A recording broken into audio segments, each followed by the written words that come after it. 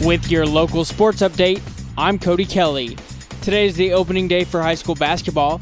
In high school girls basketball tonight, Central Hardin is hosting Nelson County, John Hardin is headed to Meade County, Grayson County is playing Breckenridge County, and Fort Knox is traveling to Caverna.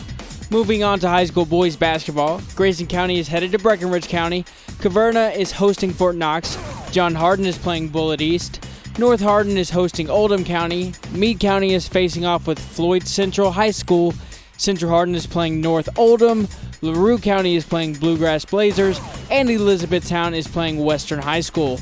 That's your local sports update, and I'm Cody Kelly.